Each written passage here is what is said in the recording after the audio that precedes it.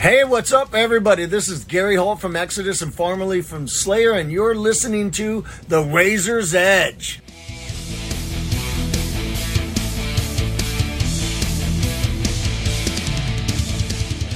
Hi, it's Kat, and I'm at Bloodstock on Saturday. I'm here with Justine from Employed to Serve, who's just played a blistering set on the main stage. How are you, Justine? Very good, thank you. And how was it? It was a really good set, really good. Did you really enjoy it? Oh, thank you. Yeah, it was incredible. So we've never played Bloodstock before, so it's just really nice to have our debut and just be such a great crowd. It was great. Yeah, I mean, your first time at Bloodstock. I mean, lots of people have seen you previously at other festivals like Damnation and things like that. And it's a different crowd, obviously, here. It's maybe a lot more metal, but I think you guys have fit into that. And do you feel you did, and it was the right venue for yourselves? Yeah, absolutely. So it's only in latter years we've been really sort of going the more metal direction, but I kind of almost found from just sort of being a punter that people were sort of coming up to me asking why haven't we played yet, and I kind of didn't really ever think about it because it just feels like such a metal festival. But so I'm just really distracted by how much it's raining right now. But yeah, it's just really nice to just play such a metal festival and so close to home. We've got so many good festivals in the UK, so yeah. And it's quite an eclectic festival as well, isn't it? And I think once people have come once, they want to come back again and again, whether that's as a band or a punter. A lot of the time. Yeah, I feel like it's definitely got sort of patrons who come every single year, no matter what the lineup, and it seems very family orientated. You see different generations turn up, and it's just what metal needs, really. Yeah, definitely. We certainly need to, embrace that community feel a bit more, I think, because we're all very different. We're all here for the same reasons, aren't we?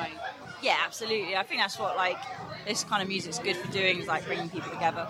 Definitely. So you had your latest album, Conquering. How was the process for you guys for writing and recording that? Because we have a lot of different processes when we're interviewing bands. Are you together doing it in one room, or are you doing parts separately and then bringing it together later? So this album, it was written during 2020, so the sort of real thick of COVID. So most of it was written at home and remotely and sort of sent through Dropbox and all that. And yeah, we sort of latterly we managed to get together in a practice room and sort of rearrange as needed.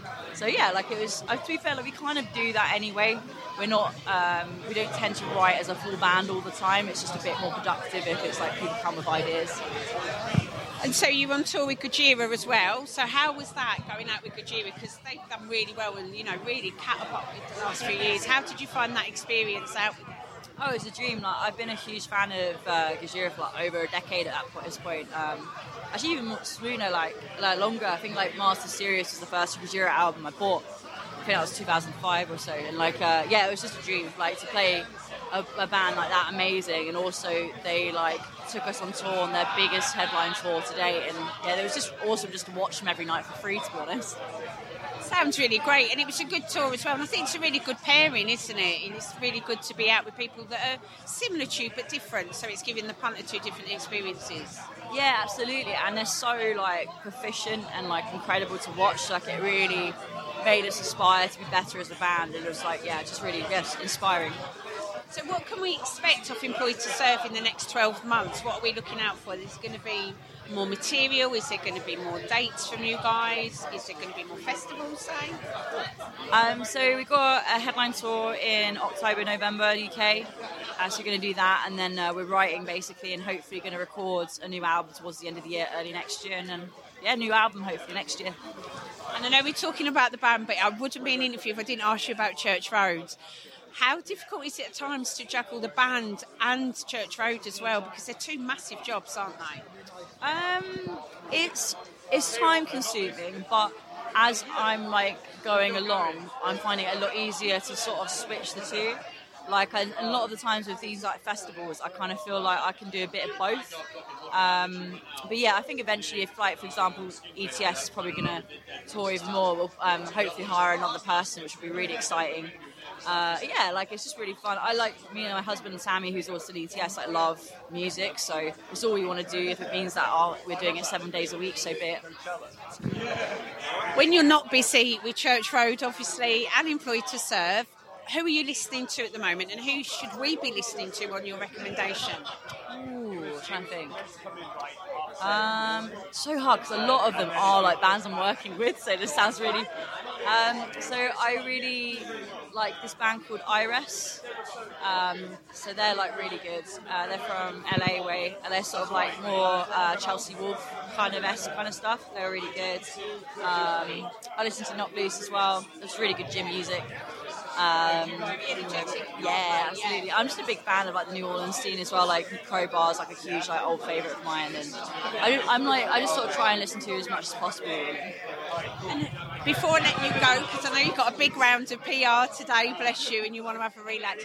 Who are the biggest influences to you both in Employed to Serve? Kind of who, was there a band or a member of a band that influenced you to actually get into music and start that journey for yourselves? It was actually a festival, so Heavy Festival 2012 was the beginning of me getting into stuff like Death Wish, like all that. Basically, Death Wish around that era was like basically dictated my music taste because I just come from listening to only deathcore and death metal to like this sort of other like kind of more underground scene. So I think that festival and watching bands like Roller Tomasi, Converge, Sugar, who else played, Glassjaw, watching all those bands like Chariot played as well, like all of those bands like were just like made me want to be in a band.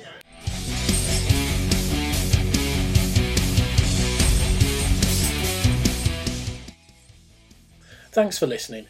Make sure you keep up to date with future episodes by subscribing to our channels. For more information on this podcast, or for all the latest music news, reviews, interviews and more, head over to our website, www.therazorsedge.rocks.